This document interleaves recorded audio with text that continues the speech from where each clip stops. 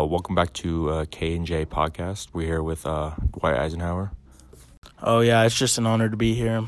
I'm glad to be talking with you guys. Now let's just get down to it. What was the most important event to you during the war? So the most important event to me was in the military. I made a full general in 1943, and I was appointed Supreme Commander in December 1943. I was given the responsibility of spearheading the planned Allied invasion of Nazi-occupied Western Europe, known as D-Day. Amazing. Great, thanks. Love to hear it. Okay, so now tell me, was there like a certain moment that was most important or experience? Just tell me about that. The most important moment in my military career was D-Day on June 6, 1944, when more than 150,000 Allied forces crossed the English Channel and stormed the beaches of Normandy. This invasion led to the liberation of Paris.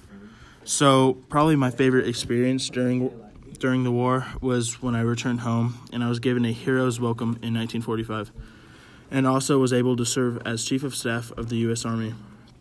It was quite a journey, and a lot of men gave their lives for our country that we can never really actually thank enough and give them the true hero award. Be right back with K&J Podcast. Here are some quick facts about President Eisenhower. He was born on October 14th, 1890 in Dennis, Texas. His nickname was Ike. His vice president was Richard Nixon. He had one son, John Eisenhower. He had a wife, Mamie Dudd.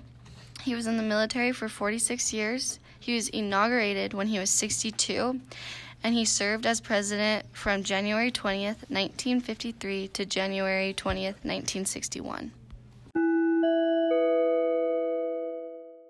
Welcome back to K&J Podcast, and we're still with President Eisenhower, and we're having a good time with him.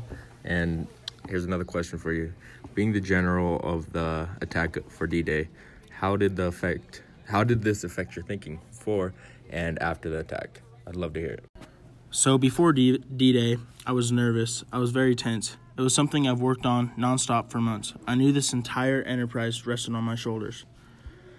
Being so stressed, I was on a diet of coffee and cigarettes. I was smoking an average of 4 packs a day. So naturally, I had health issues, and my stress caused my blood pressure to rise. And when the day, June 5th, came, I gave the orders to go. Right after that event, I went back to my trailer and wrote a note that stated, "Our landings in the Cherbourg-Habe area have failed to gain a satisfactory foothold, and I have withdrawn the troops. My decision to attack at this time and place was based upon the best information available. The troops, the air, and the Navy did all that the bravery and devotion to duty could do. If any blame or fault attaches to the attempt, it is in mine alone." This note also became famous later. Going into this, I had to trust my commanders to carry out the mission and have faith because it was out of my hands then. And after D-Day, I was just super happy that it all worked out. So for me and the rest of the Allies, it was a defining moment of World War II. It made my reputation, and I believe leading up to the presidency. I do not think I would have been president if I had not been Supreme Commander of Normandy. My thought process changed in making tough decisions. Tough decisions? Would you say the decisions you made were in a positive way or a negative way? I would say making the decisions I made had positive and negative effects. Positive, because of storming the beach and taking the leap of faith, we liberated France and ultimately won the war. Making many tough decisions as general bettered me. I like to think it prepared me for presidency, and many tough decisions it had also forced me to make.